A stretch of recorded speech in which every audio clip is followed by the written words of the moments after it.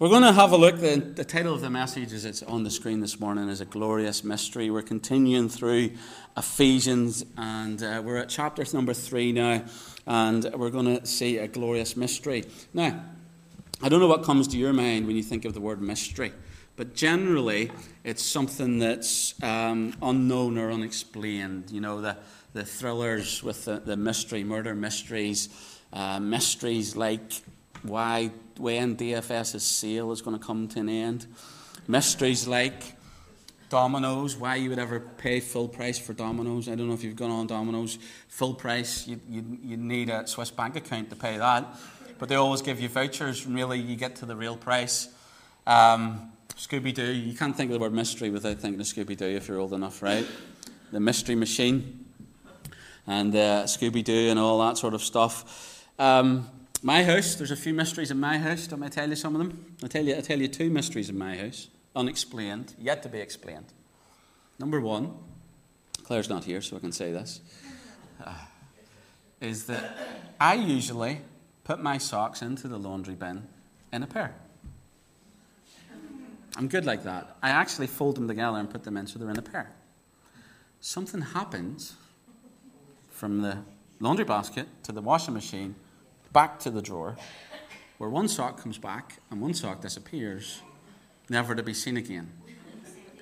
That's a mystery. Here's another mystery in my house. Where do all the teaspoons go?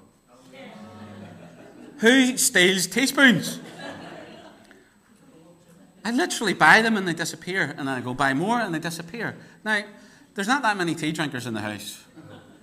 And Caden's lactose intolerant, so he doesn't eat yogurts that much. What's going on? It's a mystery. And there are mysteries in Scripture. There are mysteries in the Bible. But a mystery in the Bible is not the same as a mystery that we think of when we think of the word mystery in today's context in our culture. The mystery of the teaspoon or the mystery of the socks. It's not the same thing. Mystery in Scripture refers to the understanding of formerly hidden knowledge that was revealed by God to his people. Biblically, we see this concept of progressive revelation. And we're going to talk about this morning as we go through it. So, we see aspects of God's mysterious work in the world now are understood and comprehensible to the people of God as God has revealed it to them. So, for example, talk about the mystery of the rapture. 1 Corinthians chapter 15, verse 51 says, "Behold, I show you a mystery. We shall not all sleep, but we shall all be changed." What's Paul talking about? He's talking about hidden truth. This mystery that now God has revealed, that was hidden before. Paul talks about the mystery of Israel's blindness in Romans 11, verse 25, where he says, "For I would not, brethren, that you should be ignorant of this mystery, lest you should be wise in your own conceits, that blindness in part has happened to Israel until the fullness of the Gentiles comes in." He talks about this mystery, this thing that was hidden, that is now revealed by God. Paul kind of summarizes this and caps it off in 1 Timothy chapter 3 and verse 16 when he talks about the mystery of godliness. And he says, "Without controversy, great is the mystery of godliness. God was manifest in the flesh, justified in the Spirit, seen of angels, preached unto the Gentiles, believed in the world, received up into glory." The word in the Greek for mystery is mysteron. It has a sense of a divine secret or concept that's being revealed. So the concept of mystery in the Scripture is intimately connected with God's revelation. It has to be God that reveals this. So the biblical idea is different from the kind of English concept that we have about mystery, which involves something hidden or unknown. But mystery in the Bible is something that God reveals or is being revealed by God to a person or to a group of people who then take the mystery on to others. This is progressive revelation. This is dispensationalism, really, where God deals with a person, Abraham, and he moves from a person to a people in Israel. And then he goes to the person in Christ, and the new revelation comes, and then he moves to a people, the church. So this morning, that's what we're going to have a look at. We're going to have a look at this glorious mystery. If you look in Ephesians chapter 3 and verse number 3, where it says, how by revelation, that Greek apocalypto, revealing, he made known unto me the mystery, as I wrote before in a few words. So the question is, what is the mystery that Paul is going to reveal here in chapter number 3 of Ephesians? The great mystery that he's going to reveal is the mystery of the church age, or the church. Something that was hidden in the Old Testament that is now revealed. Something that the Old Testament prophets couldn't see. Let me show you this. I'm sure I've showed you this before. You may be able to see this, you may not, but I'll go through it a little bit. It's called the peaks of prophecy. What do we mean by this? Well, here is the Old Testament prophet. And from his view, as he looks across, he sees the tops of the mountain. He sees the birth of Jesus, Old Testament, it's in there. He sees the suffering of the Messiah. It's in there in the Old Testament, Isaiah 53. He sees the Antichrist, Daniel 7. He sees all these events, the kingdom, the return of the Lord, the new heavens, the new earth. They're all seen by the Old Testament prophets and declared. But what's not seen is what's in the valley, because all they can see is the top. But from our perspective, as we stand now and we look with the complete revelation of God, what I mean by that, I mean that God progressively revealed things to men from the beginning all the way through. What God revealed to Adam and Eve is not the same as what he's revealed to us now. Because Adam and Eve only needed what they needed. They didn't need to know all this stuff. They needed simple truth from God. And as you go through the ages, you'll see God reveals more, and he reveals more. And you get to the church age when he has revealed all. Everything. It's done. This book, let me clarify this. This book is the complete revelation of God. We have everything in this. So when we have everything, we can look and we can see it all. We can step back and we can see the big picture. We can look at all these events and we can see things that the Old Testament prophets could not see and did not see. The church, hidden. They couldn't see it. Why?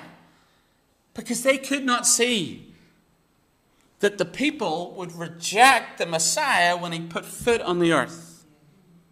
What they saw was that the people accepted the Messiah when he put foot on earth and went into the kingdom that was promised to them through the promises in Abraham, the land, the seed, and the blessing. The promises given to David that the seed of David would rule forever on a throne. That Isaiah's prophecies about this time where the lamb would lie with the wolf.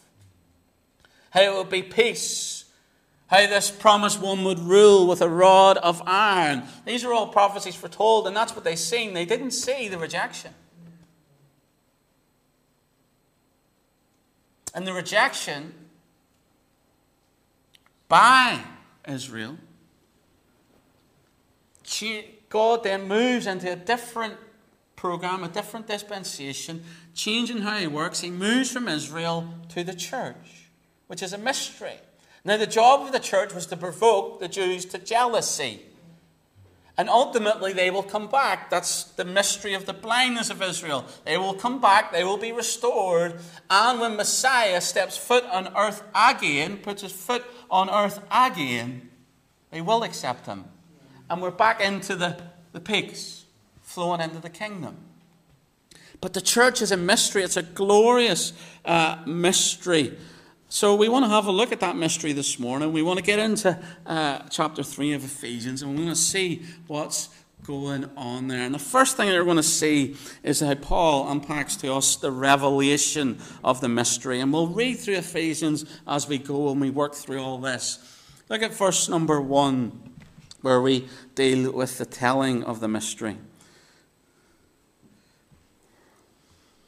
Verse number 1 of Ephesians chapter 3. For this cause I, Paul, the prisoner of Jesus Christ, for you Gentiles, if ye have heard of the dispensation of the grace of God, which is given to me, to you word, how that by revelation he made known unto me the mystery as I wrote afore in a few words, whereby ye read, you may understand my knowledge in the mystery of Christ.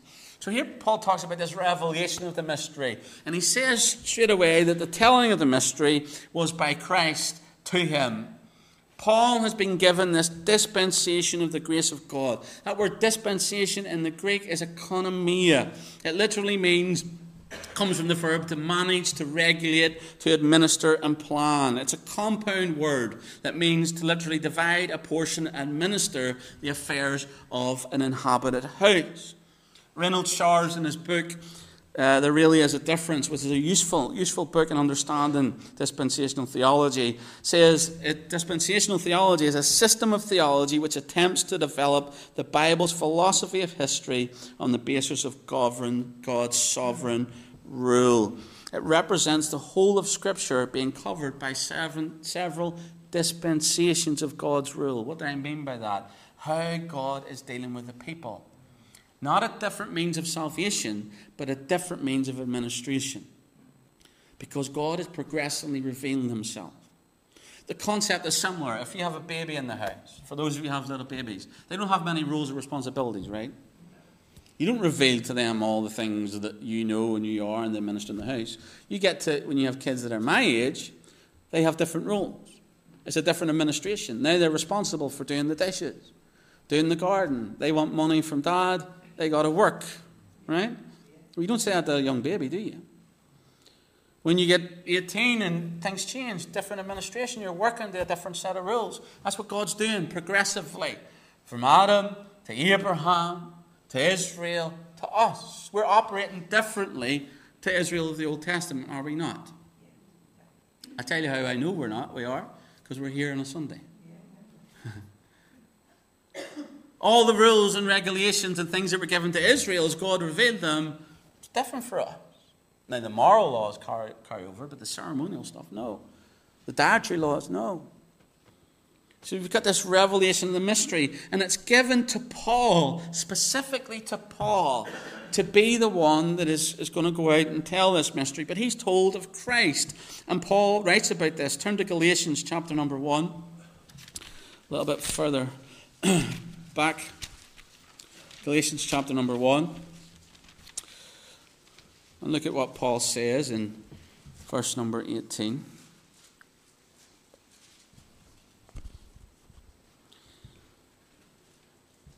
Well, let's read from verse 17 actually. Neither went I up to Jerusalem to them which were apostles before me, but I went into Arabia. Actually, let's pick up verse number 11. Let's go back a bit, get some context. Verse number 11, Galatians 1. But I certify you, brethren, that the gospel which was preached of me is not after man. For I neither received it of man, neither I was taught it, but by the revelation of Jesus Christ.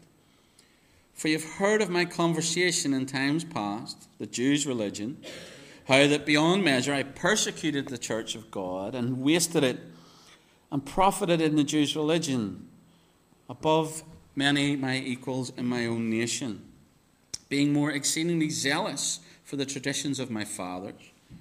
But when it pleased God, who separated me from my mother's womb, called me by his grace to reveal his Son in me, that I might preach him among the heathen, immediately I conferred not with flesh and blood.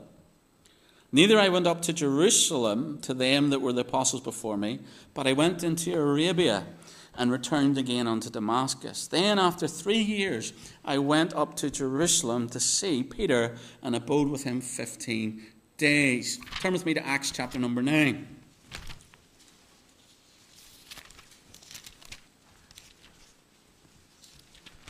Acts chapter number 9. Caden, can you turn the main volume down a little bit, please? Acts chapter number 9.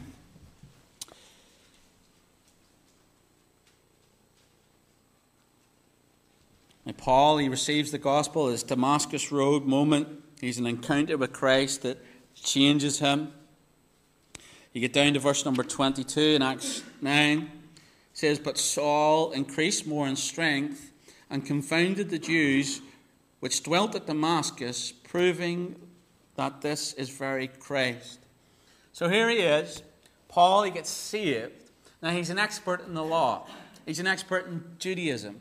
What he is not an expert in is the gospel of grace. What does that mean? The church age message. Not a different message of salvation, but what God is saying now.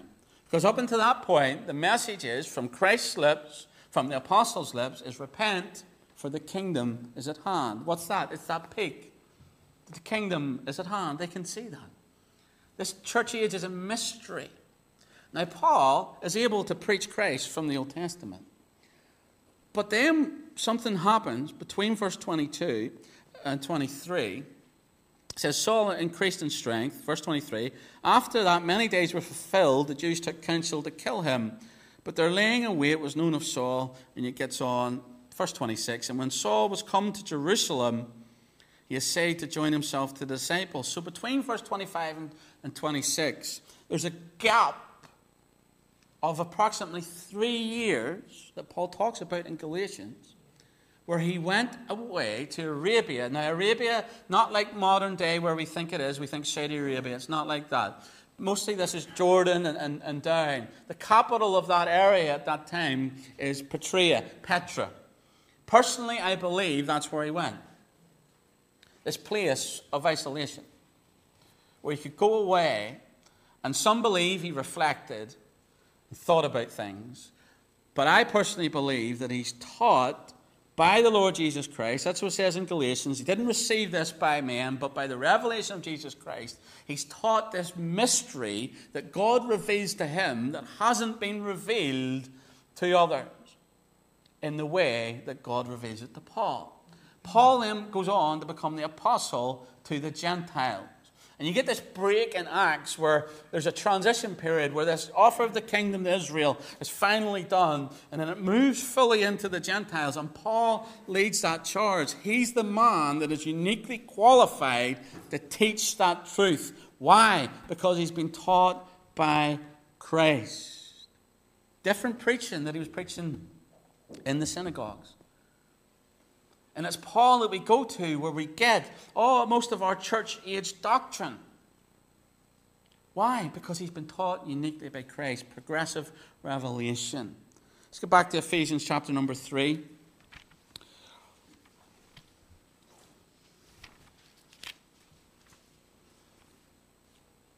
Verse 5.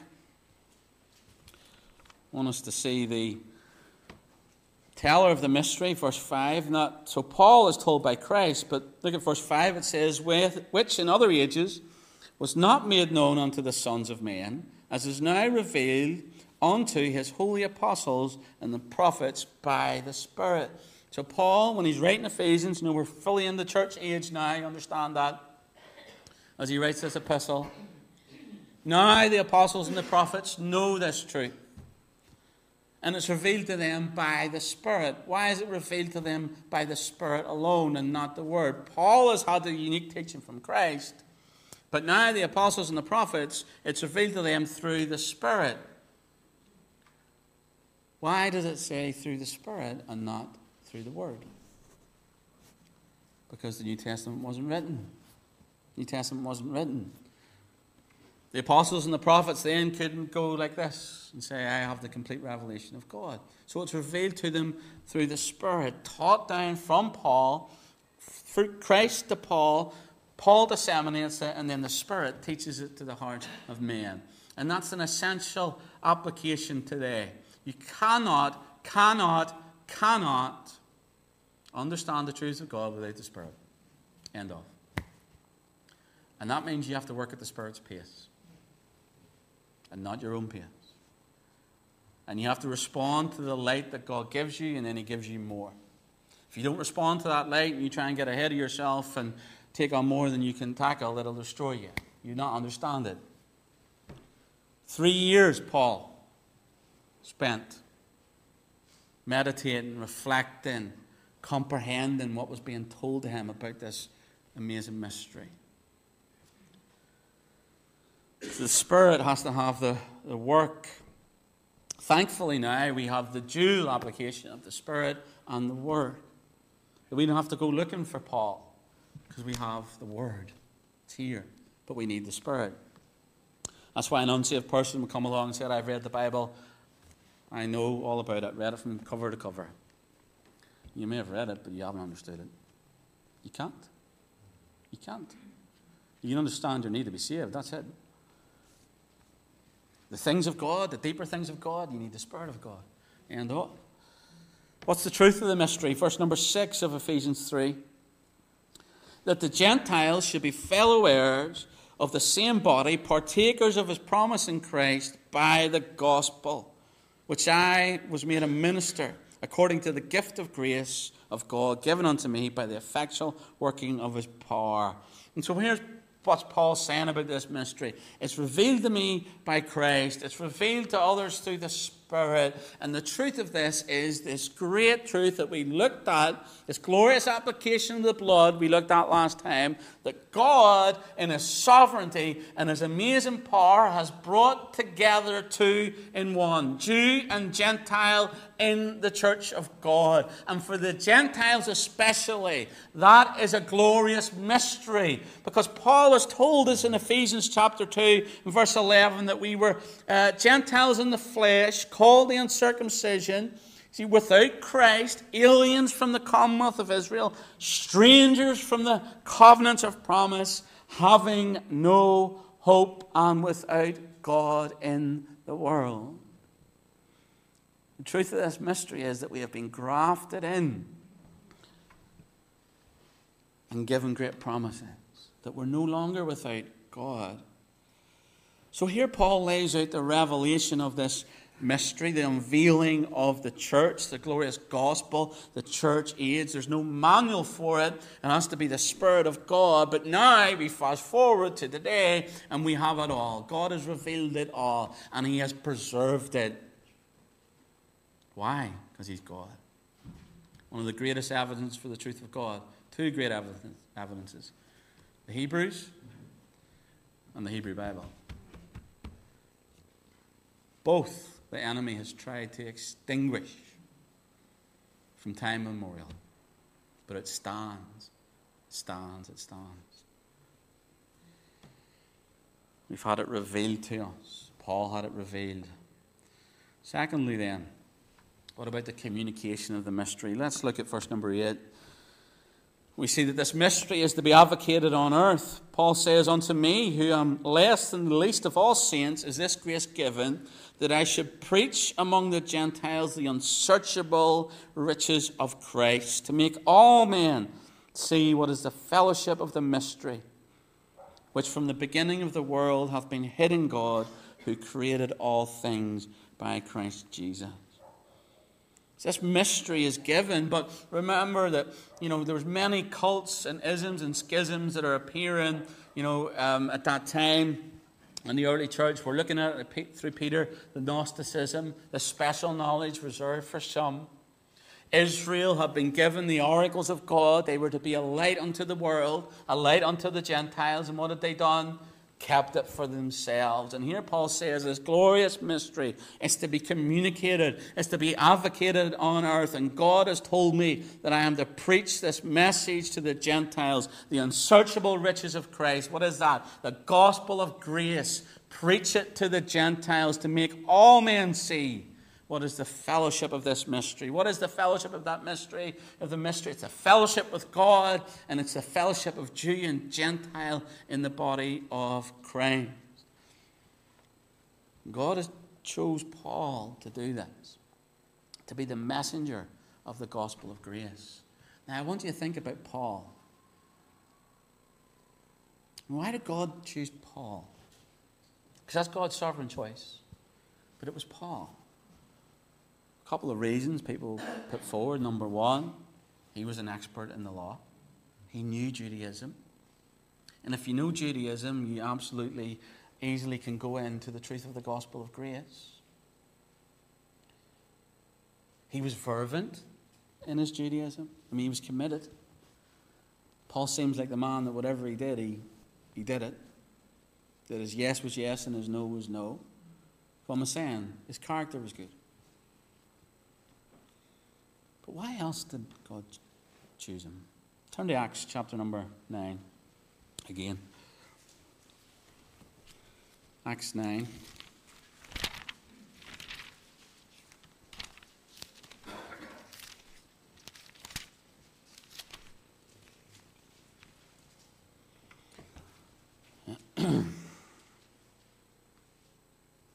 Acts chapter number 9 and verse number 1. It says, And Saul, yet breathing out threatenings and slaughter against the disciples of the Lord, went unto the high priest.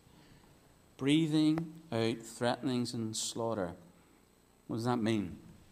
It means he lived for the destruction of the early church. That it was his all-encompassing being, his very breath. He was taken over. And he did terrible things to the early church. Terrible things. Threatenings and slaughter.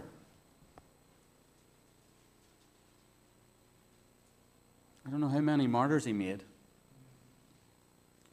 but it was a few. So this man, fully committed to the destruction of the church, the blasphemer and persecutor of the church, that's the man that God chooses to take a message of grace to the Gentiles. Chosen from his character, chosen for his commitment, chosen for his knowledge, but ultimately, I think one of the biggest pictures here is that God takes the complete opposite, turns it around, and uses it for his good and his glory. And that message would have went out in the early church. As Paul talks about the gospel of grace, he is a trophy of grace. He's a trophy of grace. The church exterminator, the Gentile hater, remember, he's steeped in Judaism. He hates Gentiles. They're dogs. They're diseased. They're dirty. They're lesser human beings. They're not Jews with all the privilege and position. He hates them. He hates the church. He hates the message of Christ. This upstart who's got together this band of rebels that is threatening the character of the goodness of God as Israel knows it. And God changes that man. He's an encounter with the Lord Jesus Christ. And he now goes out and preaches the message of the gospel of grace, Jew and Gentile in one, that this man was the Messiah. 1 Corinthians 15, verse 9, Paul's own words say, For I am the least of the apostles, that I am not meet to be called an apostle, because I persecuted the church of God. But by the grace of God, I am what I am, and his grace was bestowed upon me was not in vain, but I labored more abundantly than they all, yet not I, but the gift of God which was with me. Here's another reason I believe he chose Paul. Now, this is not a universal principle, but I think sometimes it does help in the effectiveness of your ministry, the effectiveness of your walk, and your efforts in the Lord.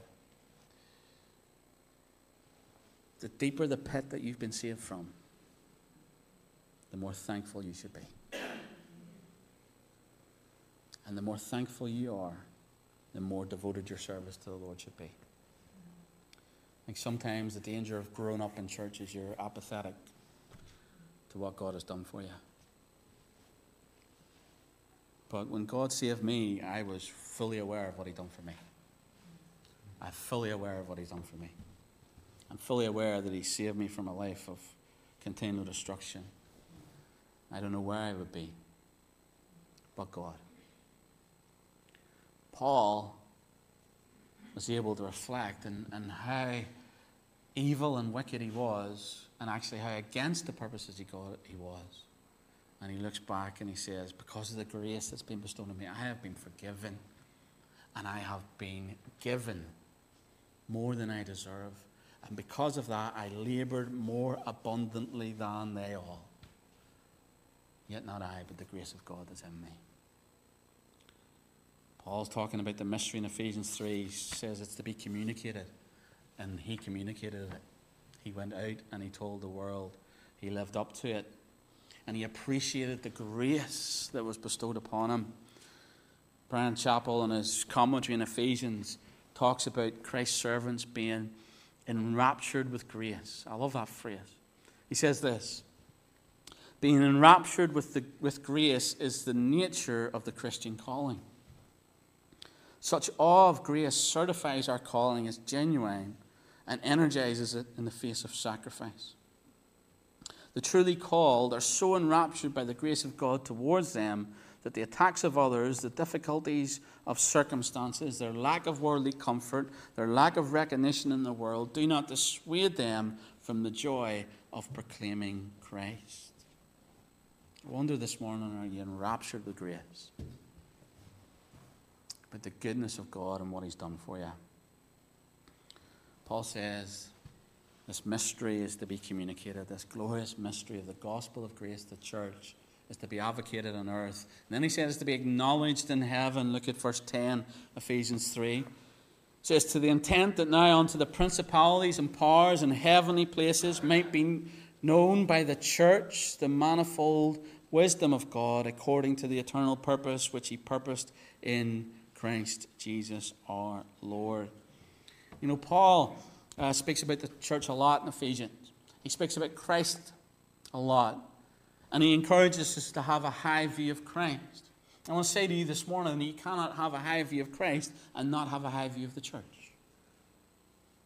And here Paul reveals some more theology about the church. That the church is effectively a cosmic sermon. That what God is doing through the church is being watched from the heavenlies. Peter says angels desire to look into the salvation of men. They can't understand it. It's a mystery to them. The angels in heaven look upon grace and awe. I think the demonic world looks upon the church in fear and trembling. Because the existence of the church is announcing that their end is coming. That Christ is coming back again. The point being here is that being part of the church is a bigger picture than you can see. And oftentimes we get stuck in the tunnel vision of our own little lives. We miss the big picture. Paul was a big picture man. He was willing to sacrifice, to communicate the message, to advocate it on earth. He understood that it was being acknowledged in heaven, that the heavens were watching on, the principalities and powers were watching on as the work of the church takes place on earth. God revealing His plan and His powers through the existence of the church. I wonder if you sit here this morning and think about that as a big picture, that what we're doing this morning is being viewed and watched in heavenly places, both demonic and angelic. As God is working out His purposes, His eternal purpose, through the church. And sometimes it doesn't feel like we're actually part of a big cosmic plan. It feels like we're just stuck in a corner while the world seems to roll over us. But that's not the case. The church is God's work. It's Christ's body. And when we do what we're meant to do, when we become who we're meant to become, it's a testimony. It's a message. God is sovereign, that He's ruling, that He's reigning, and that His work and purposes are advancing. So Paul's talked about the revelation of the mystery, the unveiling of the mystery. He's talked about the communication of the mystery. And then finally, we want to finish on the appreciation of the mystery.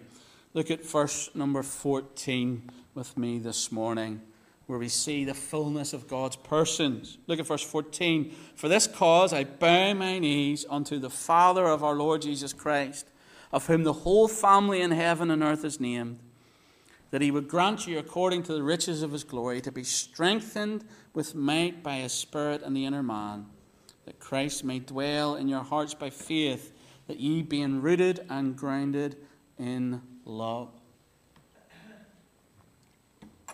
Notice the Trinity here. It's the fullness of God's person that is involved in this great mystery of the church. Verses 14 and 15, we see the Father. Verse 16, the Spirit to be strengthened with might by His Spirit. And then verse 17, that Christ may dwell in your hearts by faith. that the fullness of God's persons is involved in the mystery of the church age brought about by Father, Son, and Holy Spirit, each doing their work, doing their part, that we might come together as Jew and Gentile in the world today, that we might be encouraged by the Spirit, taught by the Spirit, as revealed in the Word. We've got to appreciate that God is in the church. It's His church. Father, Son, and Holy Spirit, totally committed to the purpose and plan of the church. And in verse 18, we move on to the fullness of God's passion. Here Paul talks about the great love of God. Verse 18, may be able to comprehend with all saints what is the breadth and length and depth and height, to know the love of Christ which passes knowledge, that ye might be filled with all the fullness of God. Here Paul starts to talk about these measurements, the measurements for the immeasurable.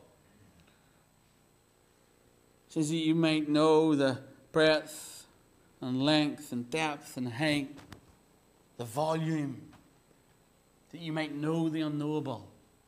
This is the juxtaposition that we have in this life, that we can know the unknowable. Why? Because God has revealed Himself to us. This great mystery. Paul talks about this in Romans 8, and he goes through and talks about, what can separate us from the love of God. For I am persuaded neither death, nor life, nor angels, nor principalities, nor powers, nor things present, nor things to come, nor height, nor depth, nor any other creature shall be able to separate us from the love of God, which is in Christ Jesus our Lord. That's the fullness of God's passion. Verse 19, Ephesians 3, Paul says, you might be filled with the fullness of God. Somebody has illustrated this as taking a thimble and going to the ocean and filling the thimble up from the ocean. The ocean isn't diminished, but the thimble's full. And the water in the thimble is ocean water, same property, same character. That's what it's like to be filled with the fullness of God. And God's willing. He's also able. Look at God's power in verse 20. It says, now unto Him that is able. Able. And we could leave it there, and that would be enough. Yes, God is able. But that's not where Paul leaves it. God is able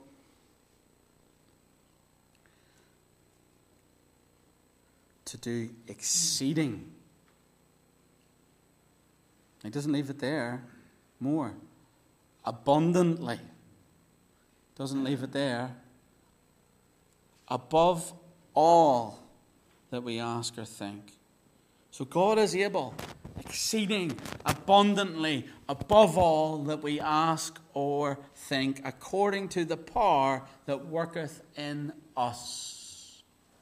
The fullness of God in us. What does that mean? That God is able to do anything we ask, as long as it's in the will of God and we're in His will. These are the promises of this mystery. Verse 21, unto Him be glory in the what? Church. Church. By Christ Jesus through all ages, world without end. Amen. There should be an appreciation of this mystery. That God is in this, and God is wanting to be in us, and to use us for His purposes. Throughout biblical history, God has took ordinary people and used them mightily for His work. We need to appreciate the glorious mystery of the church. So as we put this all together, we wrap it up this morning. What have we said? Number one, we've said that this mystery is revealed. Had to be revealed to Paul by Christ. It wasn't known by the Old Testament prophets. It wasn't known properly by the apostles. But Paul is specifically taught. Then he goes and he tells.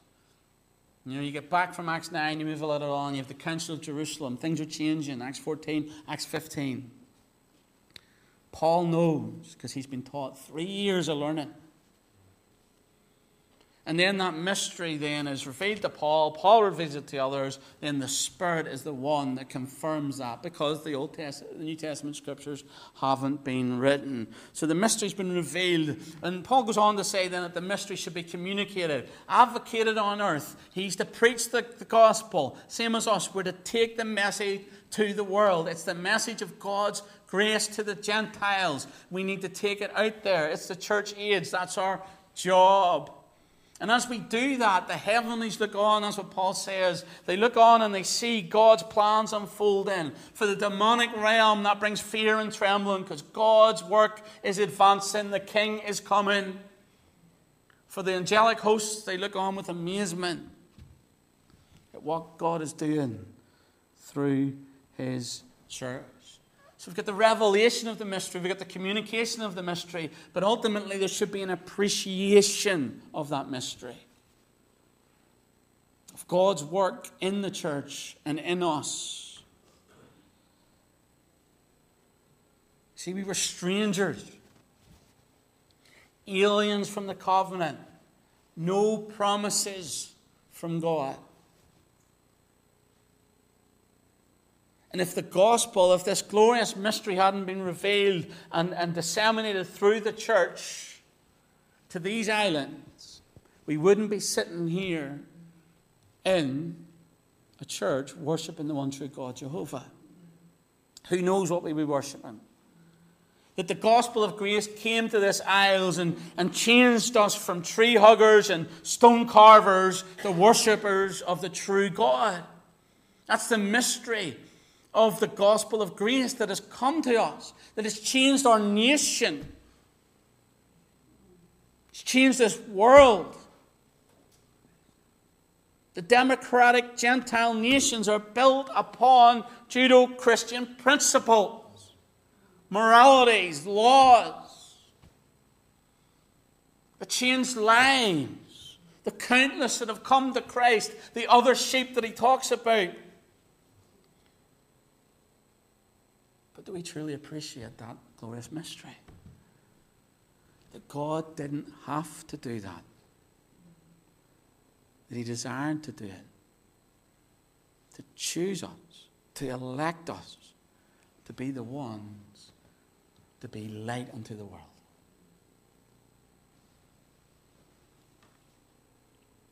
Without God, we were absolutely beaten.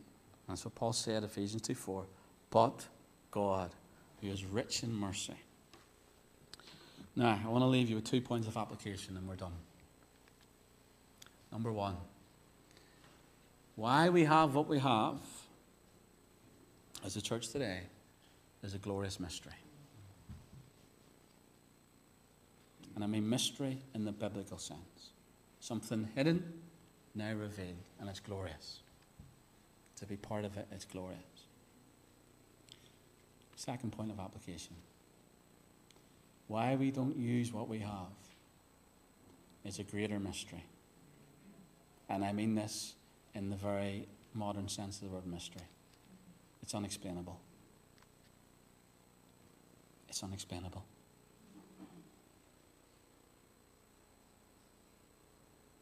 If we know what we have,